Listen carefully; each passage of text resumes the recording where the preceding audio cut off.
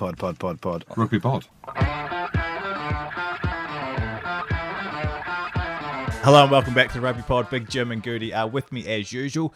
We'll be looking back at all the action from the Champions and Challenge Cup semi-finals. Then we'll be having a chat with one of Ireland's best pundits and former Leinster hooker Bernard Jackman. So settle back, enjoy, and make sure you've subscribed on Spotify. Another day is here, and you're ready for it. What to wear? Check. Breakfast, lunch, and dinner? Check. Planning for what's next and how to save for it? That's where Bank of America can help. For your financial to-dos, Bank of America has experts ready to help get you closer to your goals. Get started at one of our local financial centers or 24/7 in our mobile banking app. Find a location near you at bankofamerica.com/talktous. What would you like the power to do? Mobile banking requires downloading the app and is only available for select devices. Message and data rates may apply. Bank of America N.A., member FDIC. When you need mealtime inspiration, it's worth shopping Kroger, where you'll find over 30,000 mouth-watering choices that excite your inner foodie. And no matter what tasty choice you make, you'll enjoy our everyday low prices, plus extra ways to save, like digital coupons worth over $600 each week. You can also save up to $1 off per gallon at the pump with fuel points. More savings and more inspiring flavors make shopping Kroger worth it every time. Kroger, fresh for everyone. Fuel restrictions apply. How's your week been, lads? All good. Positive, Jim. Good start. Was that positive? Well, yeah. I was expecting. I'm looking at you, and I'm thinking you're going to say how fucked. No, I'm a bit tired. I am, but I have said to Beck that I will not use the term tired in my vocabulary if I've been away working or if I've been burning the candle at both ends, which I haven't, but I was away working. I say work. I did the dinner that you did a few years ago that's been in the pipeline for a couple of years now at the Shottery RFC in Stratford-upon-Avon. I did that on Friday neat. Big shout out to them. Big shout out to Shottery Rugby Club, Andrew. I know you went there. They spoke really highly of you. And I enjoyed their company. It was one of them where it took me back, right? Not that my memories going back are amazing, but the feeling of an old school rugby club, like the heart and soul.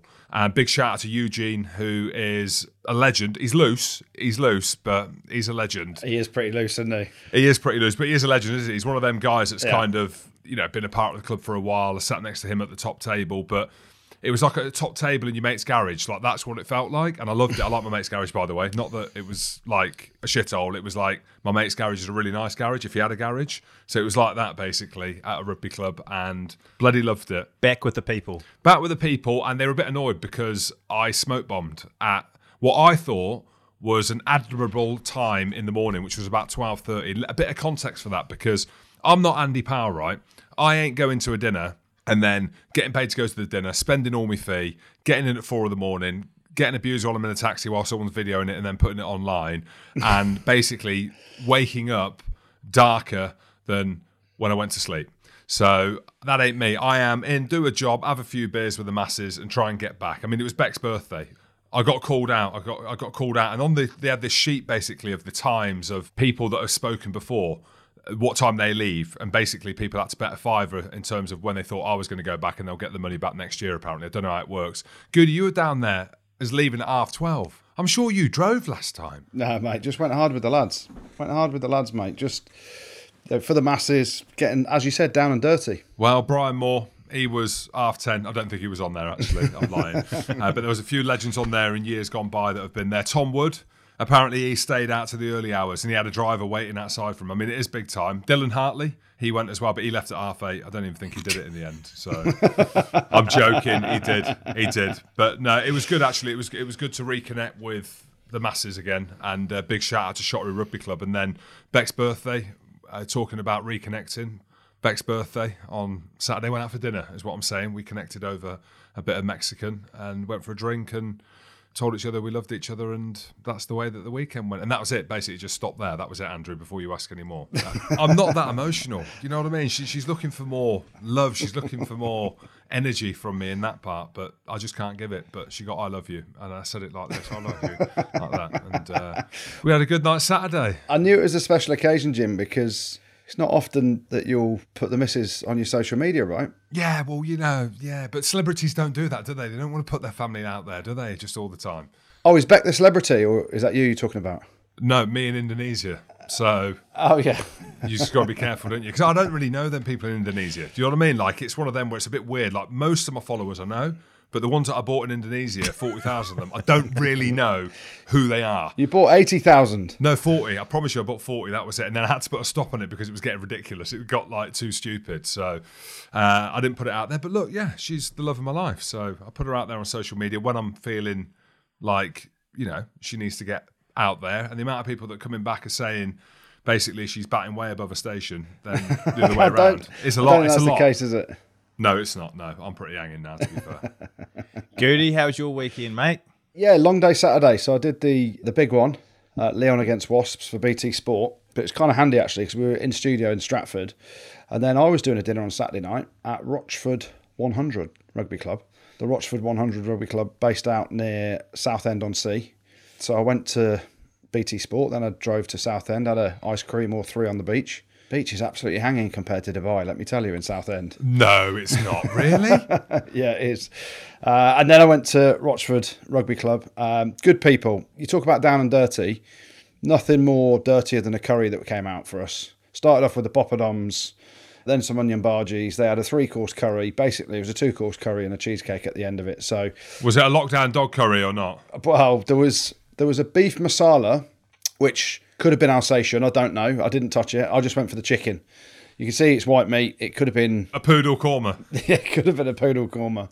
But there was an naan bread there as well, so I mopped it all up with that. But yeah, listen, it's great to get out into the junior rugby clubs, isn't it, and see the state of some of the people. I'm getting abused by one bloke. So I did my speech and then we opened it up to a Q&A and he's like, how heavy were you at your heaviest? I was like, fucking right now, son, how heavy are you? He was about 3 times the size of me and he's rinsing me. I'm like, come on, mate.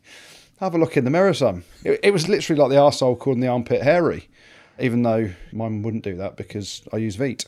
A lot's changed, though, in the last week. But obviously in the last couple of years, 2022, there's a lot happening right now. However you look at it, if you look left, you look right, my kids being at school, they're coming home telling me stuff that I didn't know existed, but now does exist and is allowed to exist, which is fine. But it's a big apology, Andrew, because I've been saying stuff to you for the last few years.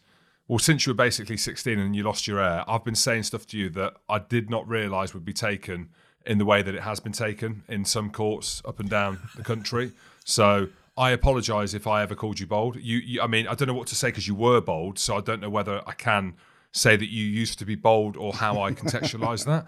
Have we got a HR department here? I don't know. Where do I send my complaint to? Because you've been calling me basically fat, bold and arrogant. Sexual harassment. Don't trivialise it. My feelings have been damaged. I'm sorry. So, I mean, I know I've dominated you a few times, but I'm really sorry if you're feeling that it went too far. So if you feel like going to HR, Harry Ronnie, as we call him, I don't know if you can say Harry in HR, then please do so. And I will have my tail between my legs, long old tail, and I'll say sorry. And if you want to take it further, then that's up to you, Andrew. But this is a heartfelt apology from an honest man. So not only have you told Beck that you love her this weekend and given her some big feelings and some big emotion and some big touching and all that stuff, well, a little touching really, I suppose. I held a hand, Andrew. I held a hand, which is a lot. In public? No. Is that as far as the affection goes from Jim Hamilton, just hold your hand a little bit? I touched her on the shoulder and said, I'll have a Peroni at the bar. She said, that's the first time you've touched me all evening. I am what I am. What can I do? You is what you is, yeah. And then you're apologising to me for being mean to me. So you're in touch with your feelings again, James. It's nice to see. Well, I say why, because I'm vulnerable at the minute. I'm having an op on Friday, so I just don't know. You just don't know, do you? You just don't know. Are you actually worried about this operation, Jim? Yeah, a little bit, yeah. Of course, I'm nearly 40. Who knows what's going to happen when I go under the knife? Tell the masses what you're having done, Jim. I'm having my throat slit open and then they're pulling something out. That's all I've been told. I know. It's proper. I thought you were getting your TEGs done or your whatever you're saying at the start of the year. No, I'm going to get my TEGs done soon, but just not now. I just can't think. I'm seeing these horror pictures, of Katie Price. I saw something on the Mail app, a really credible media platform. I saw her with no teeth. She had these things. I thought, Jesus Christ, I can't get my TEGs done. Because if they fall out, the kids are going to be horrified. But yeah, it's a rebuilding phase. And it's been nearly 5 years since I retired, and I've just come to the realisation that I need to be better. I've got to be better for my kids, and I've got to hold Beck's hand. And part of that is operations. I'm just throwing money at it. Well, some of the English clubs might think that they need to be better as well. None of them in any European final for the first time in almost a decade, Goody. Is this a blip or is it a new norm? Mate, the Blues are better than the Crusaders, so what? Why being horrible to English clubs? That every year there's something that is talked about around the salary cap and, you know, where teams are at and what's the difference between a French team and an Irish team and an English team. We are playing within the parameters that we got to play in. Now, I expected Saracens to go down to Toulon and win. I wasn't convinced that Wasps would go to Lyon and win. Both of them lost, and we haven't got any team in any final of either competition. But I think, you know, this year it's a bit of a blip. Obviously, there is things to talk about around the salary cap being different. Well, there's the point. That's answered it, though. This is the question that Andy Rose asked, and I think we are different on it because you're a guy, because you know, you in this mould of like you want to be a TMO, so you've got to play by the rules and abide by the laws. I'm different. I think throw money at it. And we have spoken about it before. In order to compete, you've seen it in football, you see it in NBA, you see it in NFL, you see it in all the top sports, the team top sports, all of them. In order to be successful, you got to throw money at it. And people hate me saying that. But in answer to Andy Rowe's question, something we've spoken about before, on any given day, really now, if you're an English Premiership club, you shouldn't be competing with these top teams in France. And I know the semi-final, you know, you could say that Worcester might have beat any of them teams on that day the way that they played. But in general, now with Leinster, we've gone through the fact that they don't have a salary cap and we don't know how much they're paying players, but we know that it's a lot of money else players would then leave to go. They're not, they're just adding to it. No one leaves Leinster. No one, ever. So it shows you that it's a lucrative place to be, not only from winning stuff, but obviously getting paid. And we know that the French teams pay a load of money. So really, no one should beat them. Saracens are right, they're in the Challenge Cup. They could potentially, on their day, compete, as we know, even with the squad that they've got now. Who else, when you look at the Premiership, who else do you think, looking at it now, and last year, because Quinn's obviously won it, who else do you think could compete with a Toulouse on their day, a Leinster on their day, a La Rochelle on their day, and, you know, Toulon, the way that they played in the Challenge Cup against Sarries? But in terms of the player profile, there ain't any. I can't see any. I can't pick a team in the Prem and be like, yeah, I think that they could compete. It depends how you talk about it. So if you say on their day, no one can touch Leinster. When Leinster are on fire, they're an international rugby team.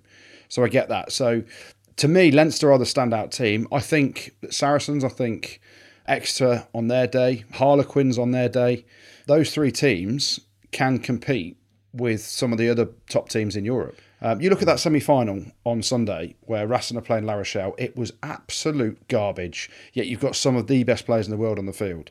Now, if you're telling me that some Premiership teams can't compete with that the way they played that day, I have to disagree with you. What I am saying is, and I completely understand your point, Jim, history tells us that whoever spends the most wins the most. In most sports, as you said, Jim, and you can go down the list, no doubt Leinster have got the biggest wage bill in Europe right now because of the amount of players they've got. So they are favourites to win it. But sport is also cyclical, so teams come and go. You know, look at where Leinster are now, and we're talking about them in terms of being the best team in Europe right now. They haven't been to a final since God knows when.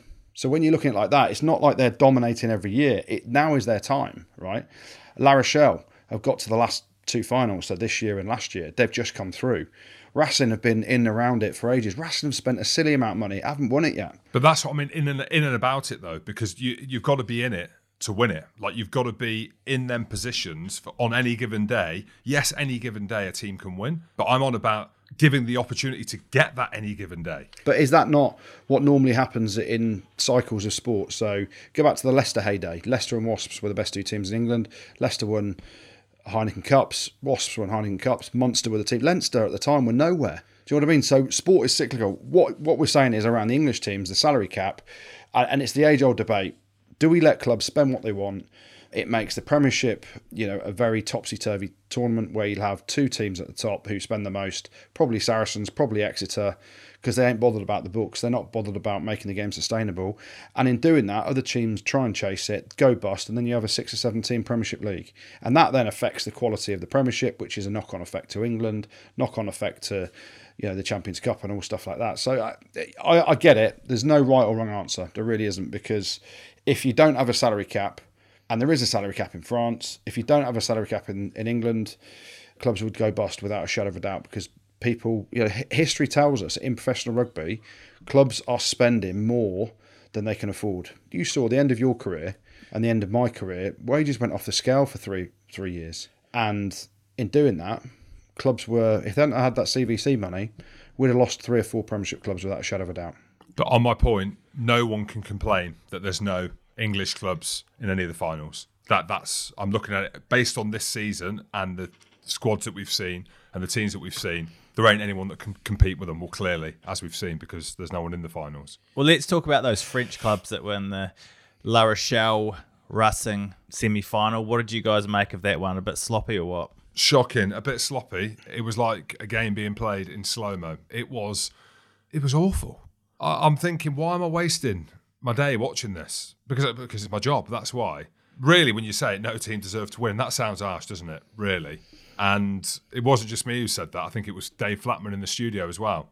Said the team that looks like they want to win the most or turns the pace on or just shows something will win this game. And as we know, La Rochelle in the second half, for anyone that watched it, that's exactly what they did. But in comparison to the Leinster, who were phenomenal, as we know, and we'll get onto it, and Toulouse, who were really good in parts, it was like you were watching a different game.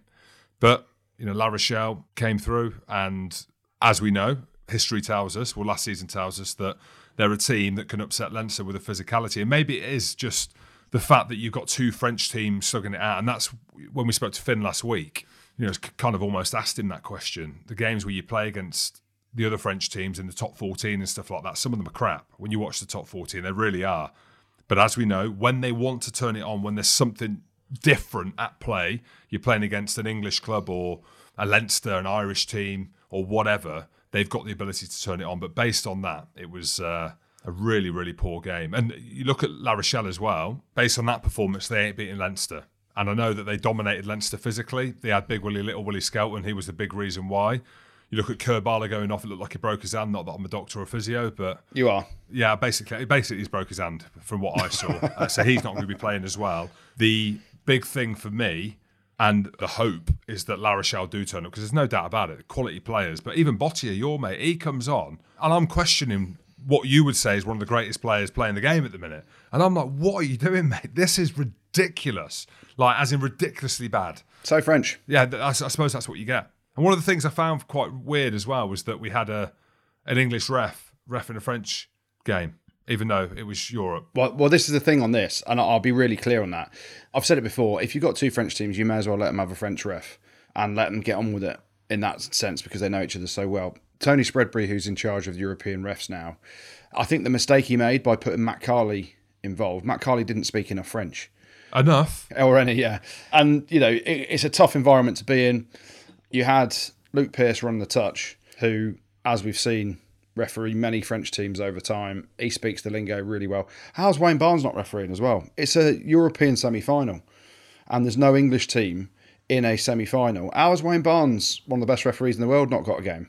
Where is Barnesy? Has he got his feet up already or what? So the best 2 referees in the world at the minute, or 2 of the top referees in the world at the minute, are Wayne Barnes and Luke Pearce, and neither of them were given a semi-final this weekend. And that's the big thing. Both of them speak French, speak it fluently.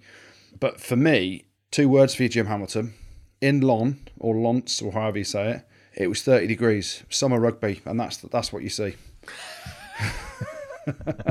Arguably could be right, because that is one thing we didn't speak about, and it's easy. I mean, I was horrendous at the best of times, but in heat, I struggled in heat, and it looked like they were struggling in the heat. It did, but it didn't seem like the referees were sweating, so I'm basing it on that. So, come on, pull your finger out, teams. They were rubbish. I'll go back to my time at Brive, right? And you played out in Montpellier, and you've been beating this drum, Jim, beating yourself, beating the drum around summer rugby, right?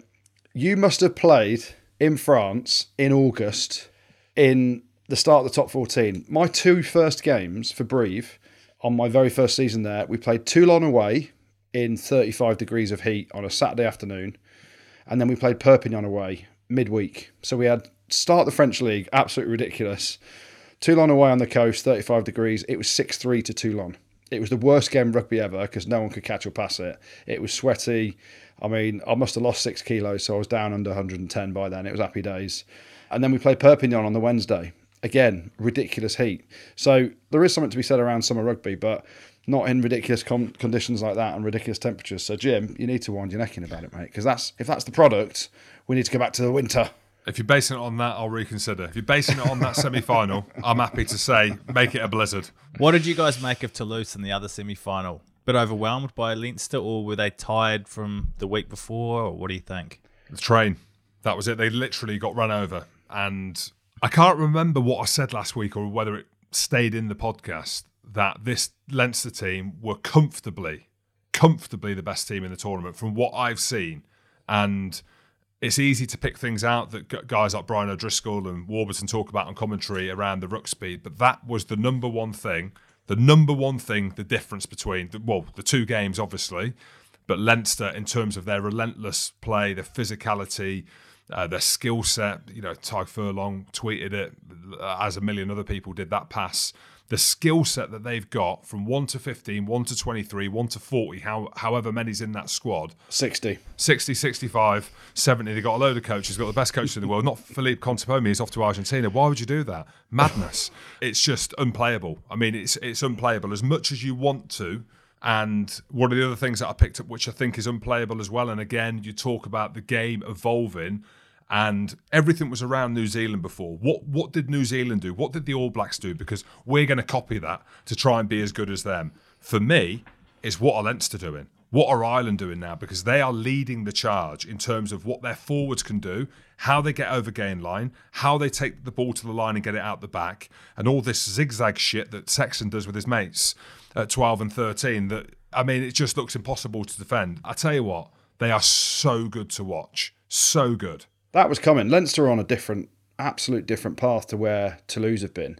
And Johnny Sexton, 42 years of age, and he is leading the charge. Those first two tries that set the game up for Leinster, I know obviously Dupont scores the first try from a kick through, charge down from Jamison Gibson Park. What he was doing then, I got no idea. But Johnny Sexton, just reading defences, he just sits in the pocket and they all know how to play. You watch every attacker in terms of how they're playing. Their shoulders are so square to the line that it is impossible to drift off. And that's what creates little dog legs. That's what creates little matchups. When Maloney puts the ball out the back to Sexton, watch how he does it. Like, he runs hard. He's not even looking where Sexton is. A lot of players would they'd sort of turn their shoulders and look for where they're going to pass the ball. He ain't looking at anything. He's just ripping the ball back to Sexton because he knows he's going to be there. Sexton sweeps around the corner. Arnold is there. He's like, Johnny, he's probably listened to the podcast and gone, Jim Hamilton thinks Johnny Sexton's passed it. So he's not going to make a break. He's going to pass the ball. Oh no, Johnny Sexton, dummy. He's put a bit of Just for Men in his hair because he was going great. It looked a lot darker at the weekend. He's made the break and then he's looking around. He's like, who's going to finish this? Because I'm 60 now. I've just added another 18 years to my life by making a line break. Picks out the right option. Josh van der Fleer scores a try. Leinster are ridiculous. And I said it the other week when I was watching them against Connacht, I think it was. Every player is so comfortable, ball in hand, at the line, playing a short ball, carrying, footwork, all putting the ball out the back, which means that defences just can't get set. They don't know who to defend. And when you're guessing, like Toulouse were at times, on who to go and tackle, they've got the skill set to put the next guy through the hole. And it was just class, absolute class. Okay, Toulouse aren't the Toulouse that we've seen previously at the minute. I'm hearing there's some issues behind the scenes and fallouts with coaches. Where? Who? Ugo Moller. I heard the other week Ugo Moller's having a big row with some of the Canal Plus pundits and stuff like this. There's a few issues there from what I understand. And I don't know whether it's because they had so much success last year doing the double to now there's the expectation and pressure builds and all this stuff. But my God, Leinster, you can't take anything away from them and say that Toulouse weren't at it. Leinster were ridiculously good. One of the things the French teams need to change, and it's quite an obvious one for me, they need to get the coaches up in the box and looking down. How can you watch anything from the side of the pitch? Football's different because there's more space, right? And a lot of the football coaches have been players and it's all around feeling space, I think. Well, I imagine so. That's what Cantona told me in my dream. Why is he not in the box? Why is he not looking down? He's got the laptop next to him so he can replay, so tactically he can be looking at things. Because he loves the camera. There you go. Ugo Moller, he coached me at Brive, right? I've never seen a coach strut up and down the touchline like he did. Watch Gaultier when he gets off a bus. Yeah. I'm like, mate, we're losing by 30. What are you strutting around for? But yeah, I don't know. It's mad. The French don't like it. They don't like doing it. The coaches love being part of it. You've seen O'Gara fighting near enough fighting the other week with Christoph Urios on the side of the pitch as well. They just all love it, don't they? Get involved, run it from the sideline, but you don't see Leo Cullen prowling up and down the touchline, do you? Because he just knows his boys. He'd be scaring a few folk, though, wouldn't he? He'd be scaring the ball boys. Jim, you mentioned Tyke Furlong's pass before. Let's talk a little bit more about that. Have you ever seen a pass better from a prop? I haven't, no. It doesn't have to be a prop either. Let me tell you now, it doesn't have to be a prop. I wouldn't have been able to throw that pass even in my heyday. Hey, I tell you what, this bloke on Twitter, don't let him hear you saying that, because he's going mad, because he's like, everyone should be able to pass like that. Everyone should be able to pass. All right, mate. Okay, he might be right, actually. He might be right. One of the big things for me, I played down in New Zealand when I was a young lad in 2005, and it's quite an obvious statement, right? And people will be listening to this, and they'll be thinking, it's a ridiculous statement. When I was there, the skill set to a man, to a boy, to a young lad was like something I'd never seen. And in terms of what I mean by that was their catch and pass, was their ability from 1 to 15, whoever was on the bench, and their family, and their mums and dads, and the dogs as well, that could literally pass off both hands, just did it, right? And also tackling. They could all chop tackle, just literally chop, chop, chop. The two basic skills you need of rugby, right? So chop tackle and passing a rugby ball. They're the two things, which sounds ridiculous, but if you look at teams over the last few years, there's teams that can't do that. There's teams, I've been in teams, I couldn't do it. I could not pass. Mate, you ran a hell of a decoy line, though. But then it came off my head, which actually isn't a knock-on. And I'm fuming that was given as a knock-on a few times. It shouldn't be. But Sarri's changed the mould a little bit. And I remember there was a game against Toulon over there where Mako and George Cruz were whipping these passes out, and I was a decoy runner. But Ireland are the one now, which have obviously been looking at New Zealand like we all have in terms of their skills. And they've managed to add a different layer onto that. And I'm coming back to my point with Furlong. As much as we all think that everyone should be able to pass like that, it's not easy. And you look, I mean, Johnny Sexton's one. Obviously, Finn Russell's another. Ty Furlong, he's another that can do it. It was a ridiculous pass. And that is the point around the skill set, around that you can put anyone in that position from Leinster, maybe not anyone to do that pass, but anyone at the line to be able to do the skills in around the contact area or take contact.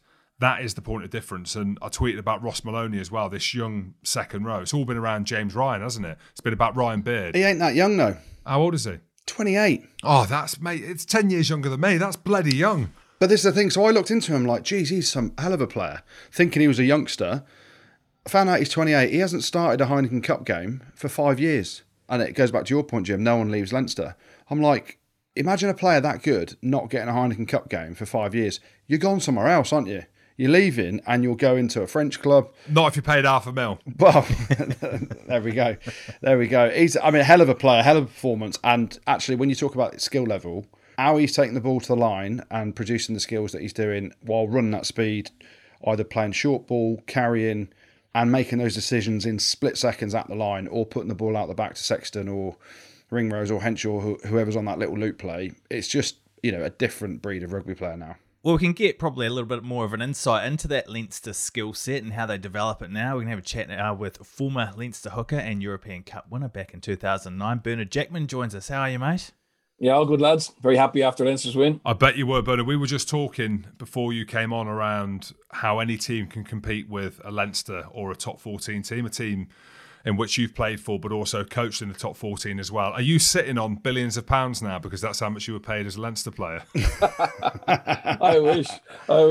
No, I'm having to work for a living. I think Leo Cullen's the man who should be sitting on millions of pounds. In fairness, his legacy, and I know it's not over, is incredible. If they win next week, he'll have won five European Cups, which is phenomenal. And his DNA, and you know him, you both know him, he's just so steady. He never gets flustered. And when you're dealing with so many internationals, there's not really a lot of egos, but there is a lot of egos. He manages them really well. And the way he was as a player, he wasn't always away with Ireland, so he knows what it's like to be the journeyman who has to step aside when the internationals come back. So I think he's got a huge amount of, he deserves a huge amount of credit. And then also the way he brought Stuart Lancaster in and let him coach was phenomenal. So you've got two brilliant guys driving us, and then the players aren't bad either. Yeah, certainly are. We'll get into the crux of the players in a minute, but just talking about the game, let's go back to the game first, and talking about how they monstered Toulouse. Did you see it being that comfortable? Because it really was a comfy day at the office, wasn't it? It was like a URC game where you expect Leinster to rock up and win. Most games at the Aviva go that way for Leinster, don't they? Yeah, they do. And look, I like my horses. Unfortunately, I'm not that good at them. But if you're a horse racing fan, you would say, Toulouse beat Ulster by a point. They went extra time against Munster, and realistically, Leinster are 10 or 12 points better than both those. But yeah, you saw the quality Toulouse had, and you just think they're the champions. Semi-final, it's going to be close. But that 2-week break that Leinster gave those players when they sent the squad to South Africa, I think that was brilliant. I mean, they've just come out of the blocks against Leicester really fast. Pretty much had that game won at half-time, 20-0 up. And likewise against Toulouse, even though they conceded the first try, I mean, Toulouse would have been wondering what the hell was in front of them. Just were so accurate until Gibson Park tried that kick through. And then they just didn't bat an eyelid, just went back at him again and just were ruthless. So, no, I didn't think Toulouse. I thought Toulouse would be better. But having said that, I think you look at Toulouse this year, they're trying to understand how to manage having 10 players away. The top 14 this year is ridiculously tough. I mean, Toulouse, Racing, La Rochelle are all fighting to still make top 6. There's been no chance to take a breath. And Bernard, why are Leinster so good at the minute? And put your coach's hat on, but also, again, by the way, loving your social media, the little clips that you're putting up around the nuances of the game. What are you picking up? Because a superficial place where I put stuff on social media to try and get a few likes or whatever is around individual players, around them taking the ball to the line. I know that me and you interacted on social media, but can you give us a snapshot of how they've become so good, which feels like overnight? Yeah, it feels like overnight, but realistically, and this is the challenge, like Leinster have been going into the last 3 European Cup campaigns looking $1 million. And that's the best performance they put on a European stage for a long time. But they got caught by Saracens, a Saracens team that were playing the championship because mainly around scrum. And that was their entry point of the game. La Rochelle last year away, they got caught by Power. But they do look to have taken it to a different level. And I think it's the detail around their attacking game. It's Gibson Park now looking like he's in the top 3 nines in the world. Whereas 3 years ago, he was fighting it out with Luke McGrath. Sexton is imperious. But it's their speed of ball, and Ireland and Leinster's ruck ball was very good under Joe Schmidt. So for 7 or 8 years, Ireland and Leinster have been very focused on the ruck technique breakdown. But now their attacking shape is giving them softer shoulders, and their ruck is still very, very effective, very aggressive. You look back at that game in detail, there's a lot of Leinster clear-outs which are bordering on illegal, but because everybody's doing it at the same time and the ball is gone, referees don't really, they're just happy the ball is still going. So their breakdown technique for a team who aren't that big is violent. It's violent. They get the right bodies to the ball, but also because their attacking shape is good, they're not getting hit by 2 men and they're getting those little soft shoulders. So then their kicking game, I mean, no one talks about their kicking game, but their kicking game is phenomenal. And they vary that in both halves. So first half kicked long a lot, kept it on the field. Toulouse kicked it back to them on the field, and then they just break into counterattack. And then the second half, they put in kind of more contestable, shorter kicks, and they're just very accurate. And the biggest thing they have over everyone else is their second team. If their second team are in the URC, I think they could be top 6, right? So when they train on a Tuesday or Tuesdays, I mean, they're getting tested by another team. Whereas most teams, let's be honest, they only really find out on Saturday if what they're doing is working or not. So they probably have the advantage of having more competitive trainings than most teams. Well, Jim mentioned you with a coach's hat on there. My God, you should be coaching still, mate. Look, the detail that you've got in there is phenomenal. Mate, I tried that, but I got sacked twice, so I'm not going back to third time. Hey, Bernard, let's put it out there, though, mate. You were at the Dragons, so it doesn't matter who they bring in. I wasn't the first, it won't be the last, but no, it's all good, all good. I'm happy selling IT advice, mate. Yeah, nice. One of the players I want to talk to you about, and we spoke about him just recently on the pod, is Ross Maloney. Like, you talk about the ball skills and the level that players are taking it to, just how square his shoulders are at the line. Who is responsible for all that in coaching? Is it Stuart Lancaster? Is it Felipe Competence-Pomey? Because I played with Jim. Jim couldn't catch or pass.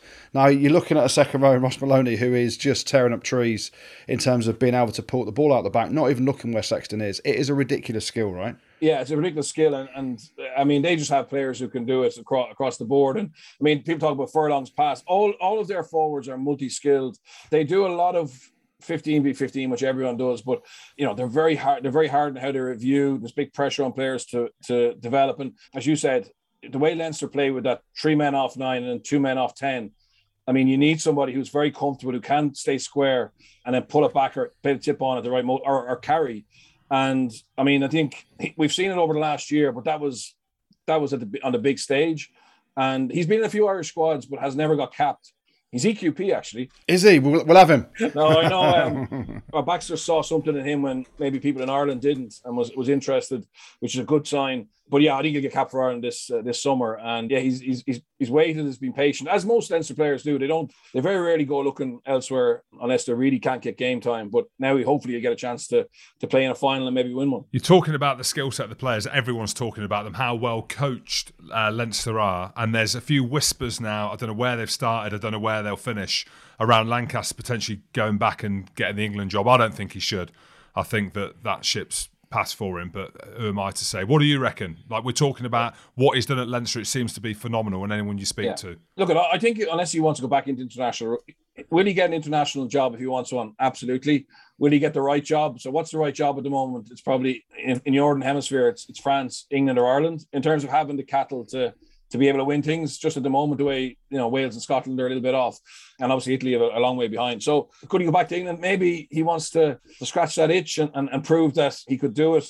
I don't think there's a better club job in Europe than Leinster. I know Racing are talking to Eddie Jones. Matt Racing might pay a bit. They probably pay a lot more. But in terms of going to work every day, having 40 players who will hang off every word, having a really good culture, having good people to work with, having stability at the board level. Like Leinster's CEO is changing this summer. He's been the CEO there since professionalism started. You don't get that consistency many other places.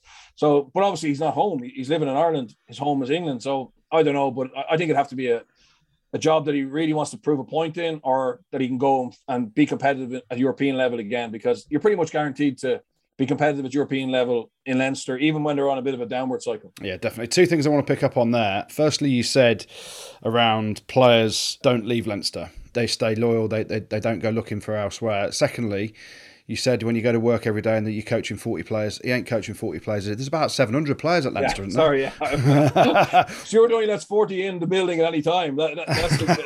He only wants. Honestly, it's actually, there's a competition within a competition there to be allowed train on a Tuesday. I swear to God, and that sounds corny and stuff, but when the internationals are back, some people don't get to be part of that Tuesday session. So you can imagine, like, there's not many clubs where that's the state. Normally once you get to become a pro or you're the top end of your academy, you're pretty much guaranteed to be training with the seniors, but there's actually competition to get onto the field. Yeah, you avoid a Tuesday session at most clubs. Exactly, yeah, I know, I've been there. And what about how much these lads are getting paid? Not numbers, but you having been a coach, been over in France, and it's the big question mark. We had Martin and I on the podcast, and I asked him outright. I was like, how much is the salary cap in the URC? What's Leinster's salary cap? And he said there ain't one. No. Now, it's almost a quiet rumour out there, isn't it, that the IRFU can kind of pay what they want. Have you got any insight? Would you be able to share an insight into that? Okay, I think, to be honest, I don't know what it is, because the way the IRFU do their books, it's very hard to work out what each province gets. But I've no doubt it's bigger than any of the French clubs. You know what I mean? And probably 2 or 3 million more, because my understanding of it is that they actually are sticking to the salary cap now, which they weren't, 4 or 5 years ago. There was a lot of clubs breaking it. So I think the fact that Leinster don't have a salary cap is a big help to Leinster.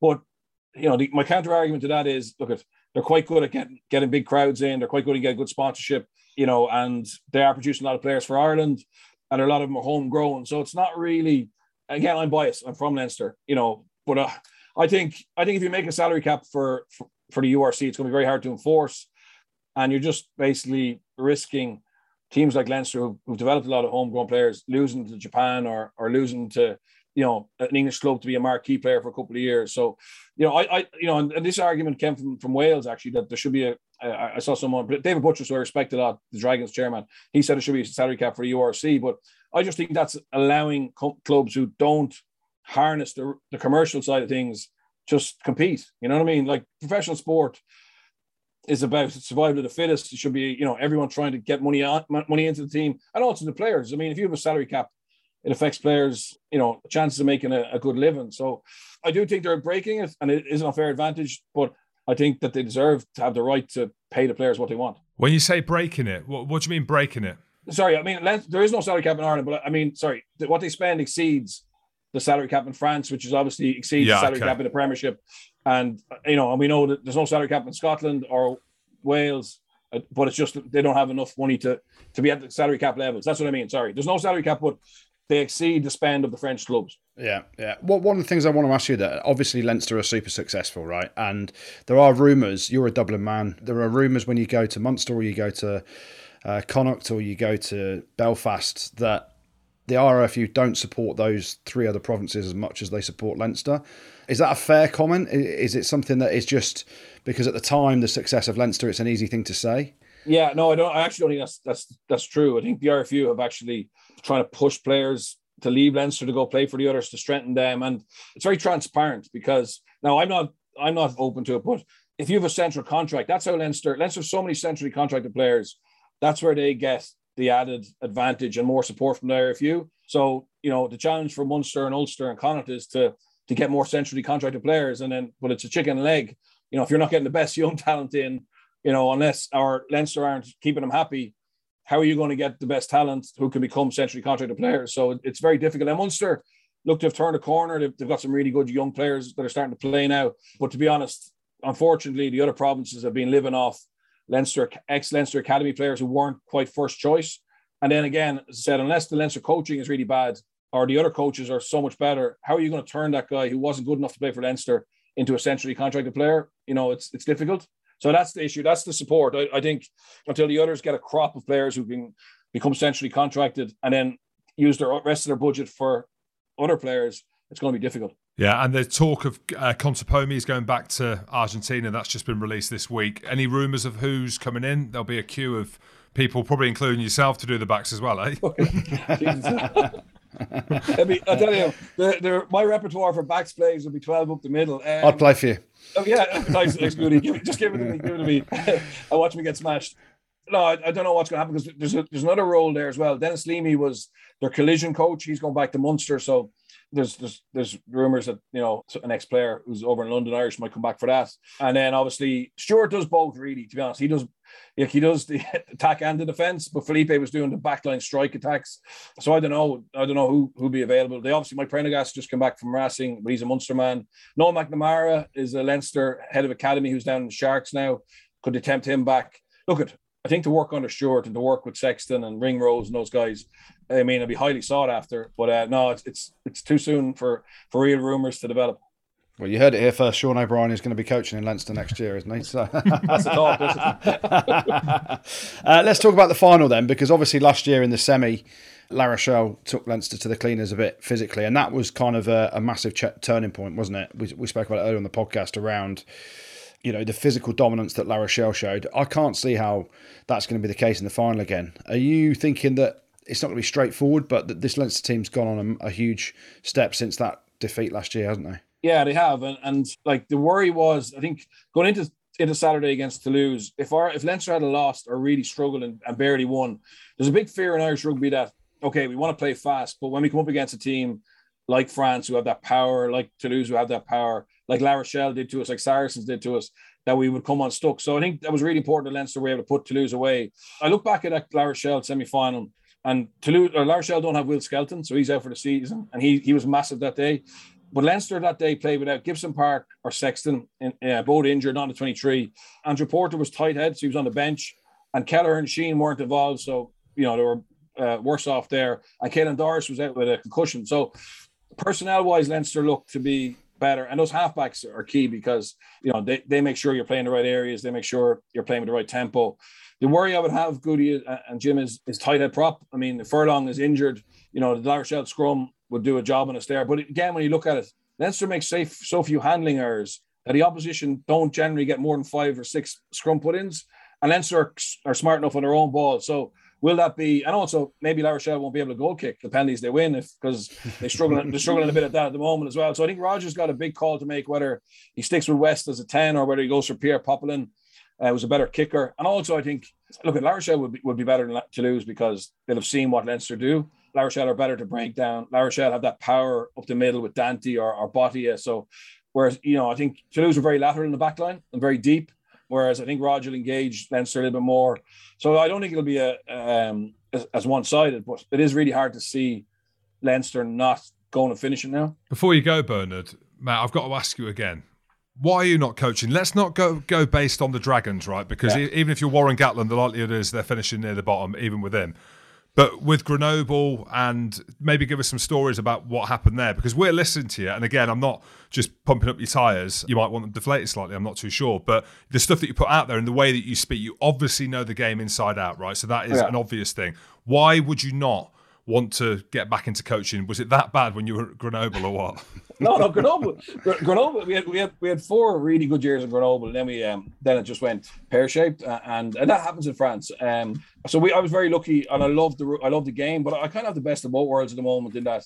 So my daughter's 15, my son is 13. They're in secondary school in Ireland. I've got a good job, career job, which I'm kind of doing okay, and I go to matches weekends with Premier or RT and talk about it. So I'll tell you what happened. I went, so 2 years, or when I was coaching Dragons, I came to Dublin. We lost 50 points to 15, right? Which is good. That's good. That's a win, mate. My son was the ball boy. It was embarrassing. And it stayed with me for about a month. After I got sacked, I went back and did a match for Premier, Cocom. Same match, Leinster Dragons, Leinster beat them, whatever, 45, 50 points. I put down my headphones. I hopped in my car. It was Dean Ryan's problem. You know what I mean? And that's the reality. So coaching is brilliant if you can get the right team. But I think for me at the moment, stability for my family, trying to prove I can do something else. But I still love it. I absolutely love it. And I would love to get back into the game at some stage. And I coach a club called Bective, which is a local club, and I get my buzz out of that. So I'm actually probably more in the game now than I was, but not doing it for a full-time job. Bernard, thank you very much for coming on, mate. It's been class to hear your analysis and insight, and keep tweeting as well. Oh, yeah. Thanks, man. Appreciate it. Bye-bye. Bernard, thanks, mate. Really, really good. Cheers, Bernard. Thanks, mate. Top bloke. Top bloke. Yeah, he really is. So good. Could listen to him speak. Yeah, I've done a bit of work with him outside of rugby in terms of a couple of corporate gigs and something else as well we did together. He's such a lovely guy.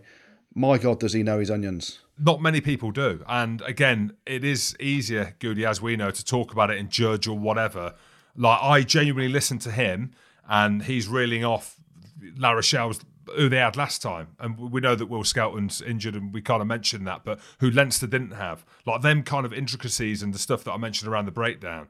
Like, there's a level and then there's his level. You know what I mean? Yeah. Whether or not that marries up to a level above, that's up to him if he wants to coach, but could listen to him all day. Yeah, that's what makes him an unbelievable pundit, though, because he knows so much detail around it. And he's really good at his job.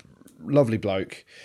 But you speak to, one of your best mates is a coach, right? And one of your best mates is a team manager. Jordan Murphy was one of my best mates. He was a coach. When you chat to those boys when they're in the job, and then when we rock up on match day and just do a bit of media or do some comms or whatever, Jordan Murphy used to say to me, I hate it when you come to Leicester. I'm like, why?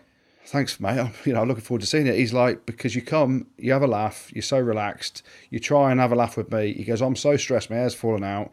It's a horrible job sometimes, coach, isn't it? And that's what Bernard said then. Like, imagine him going back to Dublin as the head coach of the Dragons and beating Leinster by only having 50 put on them. That's as good as a win for the Dragons. But then he says it a year later, Dean Ryan, it's his responsibility when they had 70 put on them. It's, and I get it. People say to me, I was at dinner on Saturday, people go, why, you should be in the game, you should be coaching, all the knowledge. I'm like, no, I don't want that stress, boys. No one said that to me. No one's ever said that to me. I have. You should be the line-out guru at Saracens because their line-out is garbage. Oh, it is, yeah. I tell you what, I would like, and I have thought this, and I've not told Beck yet, so I'll speak quietly, but I would like, at some point, like a New York, or you see the lads over in LA, like the MLR, or maybe Texas or something like that kind of level. For how long? I don't know, just for 6 weeks. Just 4 months. No, I loved him. Loved Bernard Jackman. Yeah, Bernard's a great bloke. Let's have a look at the Challenge Cup then. Goody, you were in studio for Wasps' defeat at Leon. They came close though, didn't they? They did, and they actually, looking back at the game, they controlled large parts of it, but just their error rate was too big, and big errors as well. The difference in that game was Wasps made a load of errors at key times, simple, unforced errors as well. Leon won the kick battle. They were putting up spiral bombs, which, obviously the Wasp boys found difficult to deal with. And ultimately, Leon were just a little bit more clinical. It was a poor game of rugby, right? 30-odd degrees. Poor Dan Robson, mate, get the old factor 50 on the head. Yeah, you can't make stuff around them losing their hair now. They might not like it. Wasps will be frustrated with themselves. So Leon scored a wonder try, Bordeaux at fly half, counter-attack try from a quick line out. And you could see that was all about the heat. So you saw some of the Wasps defenders trying to get back. And you can see, I think back to pre-season training, you know, when you think you're running as hard as you can in those down-up drills and, you know, you're doing the Malcolms or whatever we used to do in fitness gym, and you think you're running really quick or trying to run really quick, and then you watch it back on video and you were literally treading water. That's how the Wasps defenders looked when they were chasing back at times because it was so hot. Not through lack of effort, just through never playing in 30-degree heat for however many years. So, but Leon were more clinical. Yeah, Tuisova was good. Joel Kapoku played pretty well. Gave you a shout out on BT Sport, Jim. Did you see that? No, I didn't know. What did you say? Well, post-match, we were talking about Joel Kapoku, and basically I was like, you got to remember he's come from Saracen stock, you know, where he's had Maritoji sort of showing him the way and being the example, and I said, and Jim Hamilton as well. He told me to say this, but he was a big influence on his career as well. So I got that in there, Jim. Thanks, mate. But it's true. I coached him in the academy. Yeah, I could see your coaching elements coming out in him as well. Well, it was the media interview. That was basically him talking as if he's me. Well, it was the blowbags, the fake tough guy stuff. That was the pushing.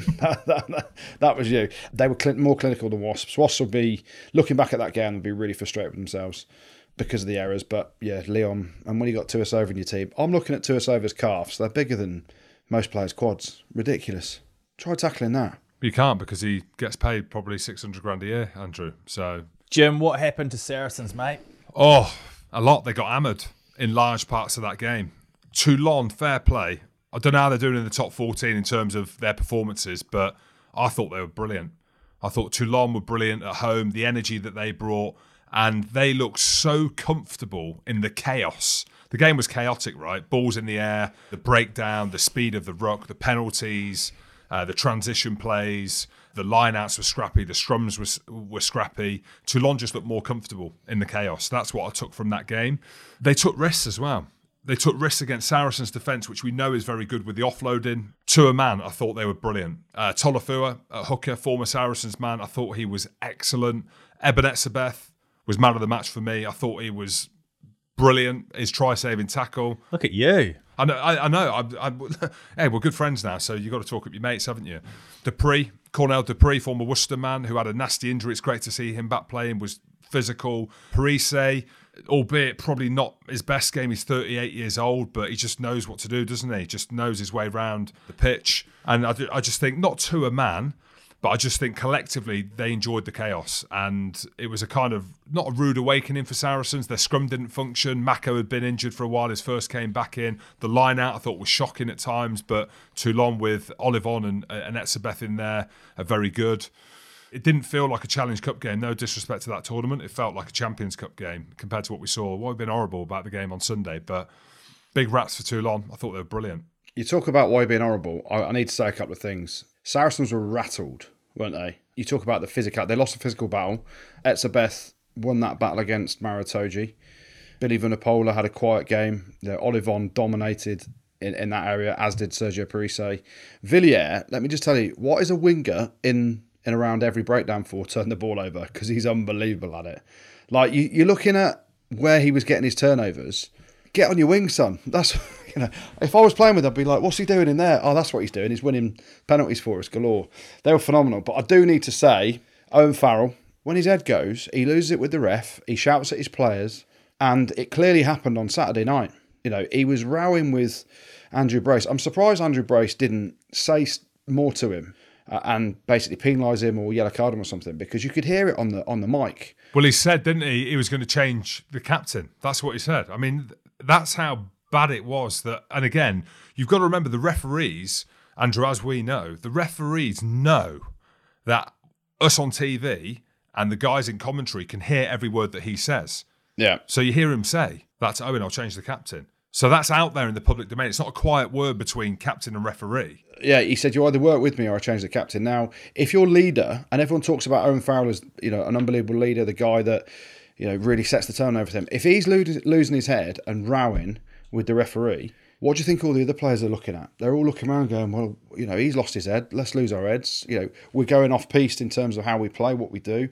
Lost the physical battle. And, some people are saying, it's because Saracens had a year out in the Championship and they weren't battle-hardened at that level. Well, I think there's a massive responsibility internally for themselves to look at themselves, and Owen Farrell's got to lead that.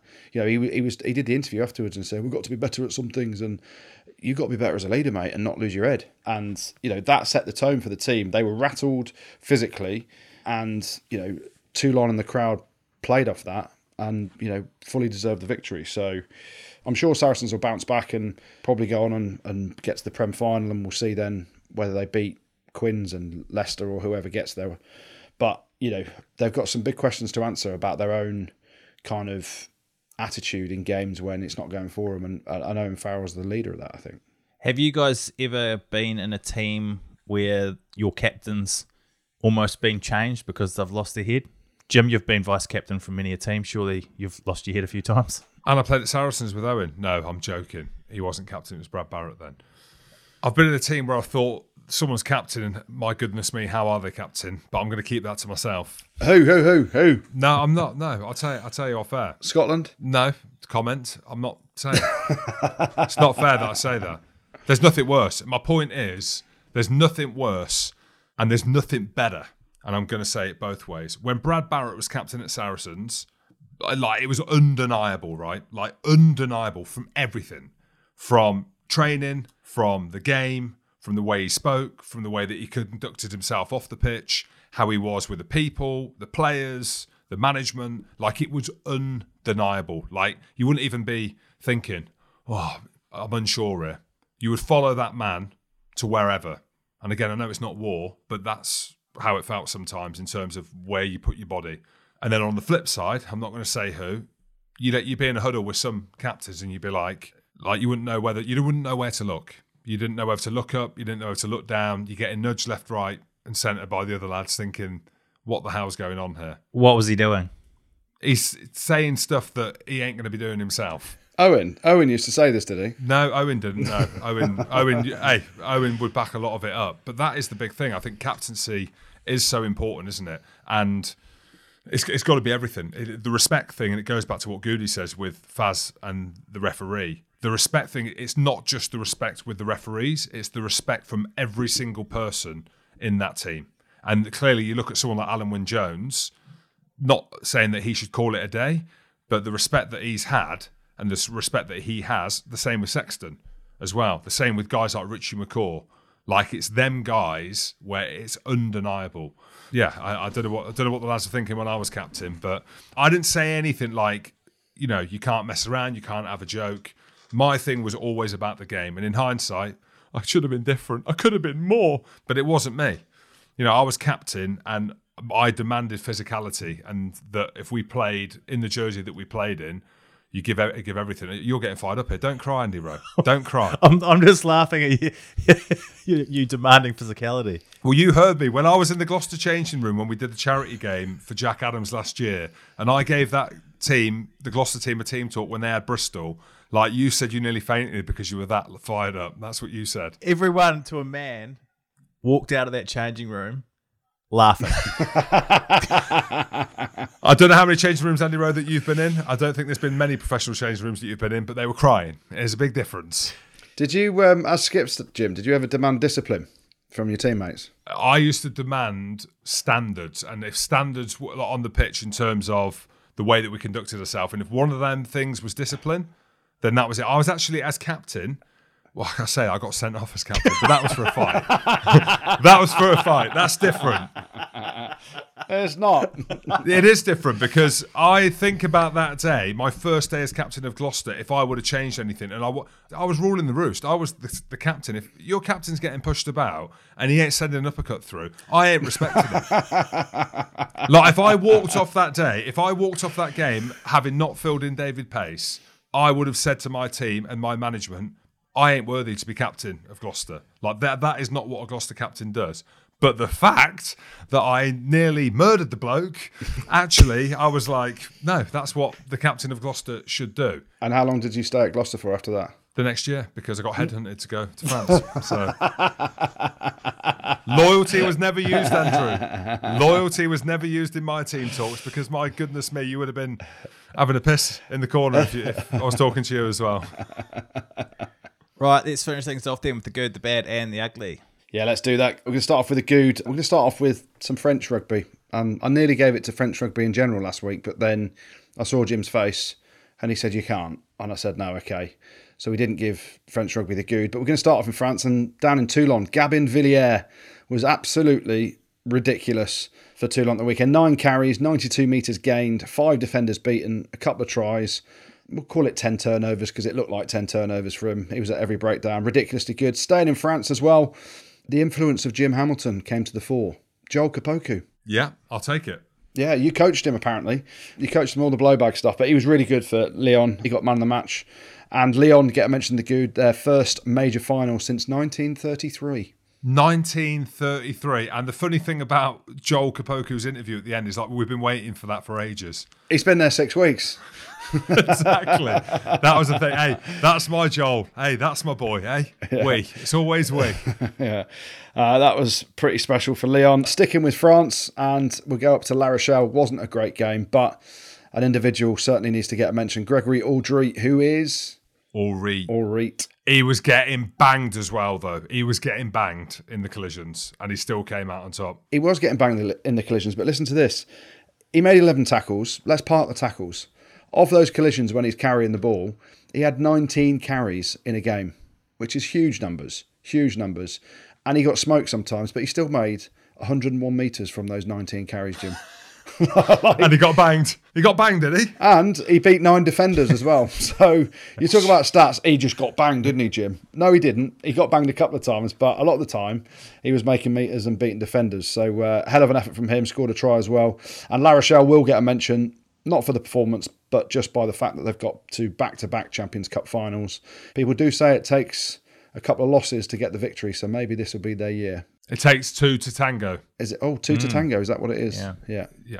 We're going to go down to New Zealand for a bit of good as well, Andy Rowe. Oh, great. Where do you think we're going with this one?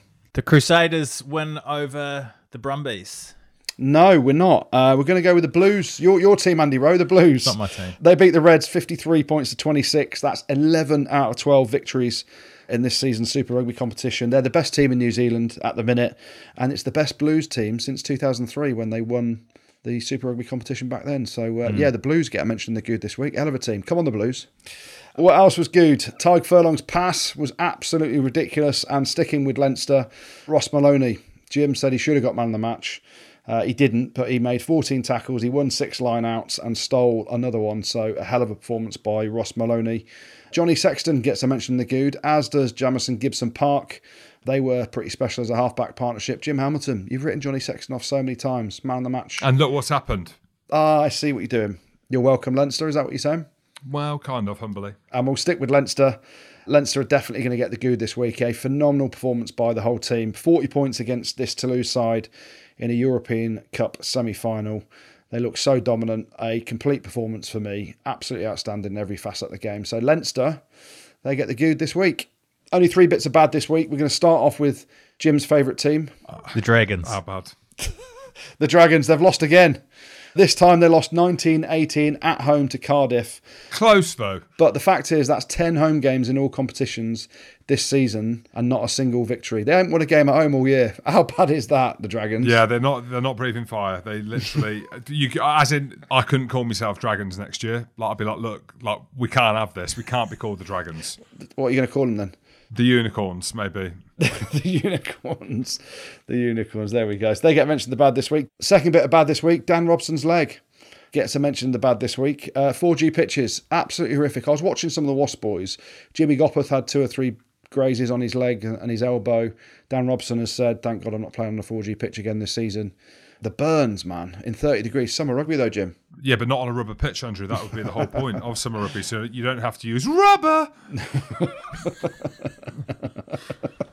I played on them, and Leon's, having not played on it, looking at it, looks genuinely like pound shop. And I sometimes shop at the pound shop for shampoo and for bubble bath and washing up liquid. So fit for purpose, but not a great experience when you're on it or in it.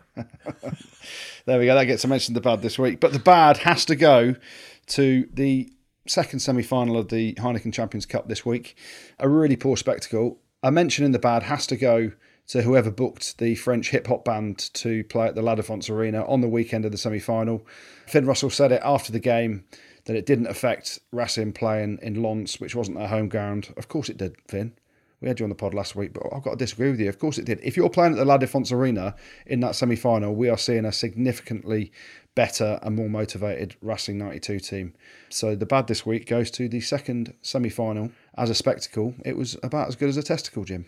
Well, if they were yours, they'd be massive. So I'll rephrase that if I was you, but I'm happy to put my name to it. And then the ugly. We're going to start off with 2 red cards in the first half of Cardiff's 1918 win at the Dragons. Firstly, Joe Davis for a lazy shoulder to the head of Rhys Carre. And then Liam Belcher's high swinging arm to the head of Will Reed was particularly ugly. Imagine your name is Liam Belcher. You just go around belching everywhere, wouldn't you? Is that being sick, is it? I don't know. Is that being sick or not? Belching is burping, but there you go. That was pretty ugly. But the ugly this week goes to a fly half in the game of Ruggers. Not for his antics on the field, but Elton Yankees.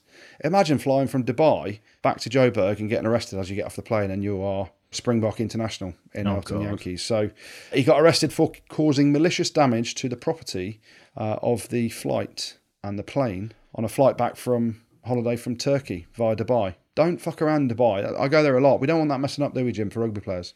No, we don't. Apparently, it ain't that serious. Apparently, touched the light and then turned it off and then turned it on, then turned it off and then turned it on and then it broke. So you ain't getting arrested for that, though, are you? Proven until not proven, or whatever they call it. Proven until not proven, or whatever they call it. Hey, Turkish rules. Turkish rules in Dubai as well. So Elton Yankees, you get the ugly this week. Thanks, Gertie. And a couple of shout-outs to come, isn't there? Yep, as always, we've got a few shout-outs. First one's a good one close to my heart. It's my sister. So a big shout-out to you, Sarah, and your mate, Amy. They're doing a swim marathon of 6.2 miles, or, which they actually are doing, 400 lengths of a swimming pool. Oh, my glory. Mate, tell her face that. She looked like Andrew. She looked like you after a 3-dayer. Mate, oh, my red puss. Yeah, and the money that they're raising is going in memory of their friend whose son passed away from cancer at the age of 7. So it's a sad one. It's for his Pass the Smile charity. It's a great cause. If you want to find out more, just search Amy and Sarah's swim marathon on Just Giving. And if you want to help them out, that would be greatly appreciated, personally, from me. Yeah, massive good luck to Amy and Sarah. And another shout out to a father and son duo in Neil and Derek Young. I wonder who the son is. I wonder who the father is. Derek's got to be the older one, right? Derek, definitely. I mean, if you're a young lad called Derek, then you ain't happy with your dad, Neil, are you? No. But Neil and Derek, between them, have served as chairman and bar manager of Redcar Rugby Club for over 35 years. They're stepping down after a hell of a shift together. So enjoy the retirement drinks, lads. Well, if they're both older, then Derek's fine. Do you know what I mean? But if you're 21 and your name's Derek, which you can't be because 35 years would mean they're not 21. Anyway, good luck, lads, and well done. So last one from me. We know them well, Andrew, and they're doing great things on June the 3rd and 4th. Dino, I don't know how. And some other former Leicester Tiger legends, including Backy, Freddie Tuolangi, and Martin Corrie, my old bush.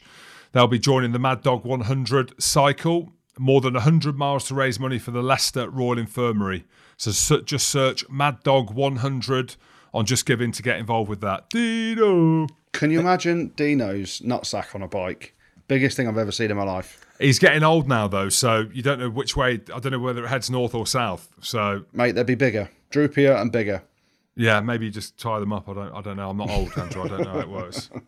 Thanks, Jim. Thanks, Gertie. Thanks, producer Tristan. And thank you very much for listening. Don't forget to check us out on YouTube and make sure you're subscribed on Spotify.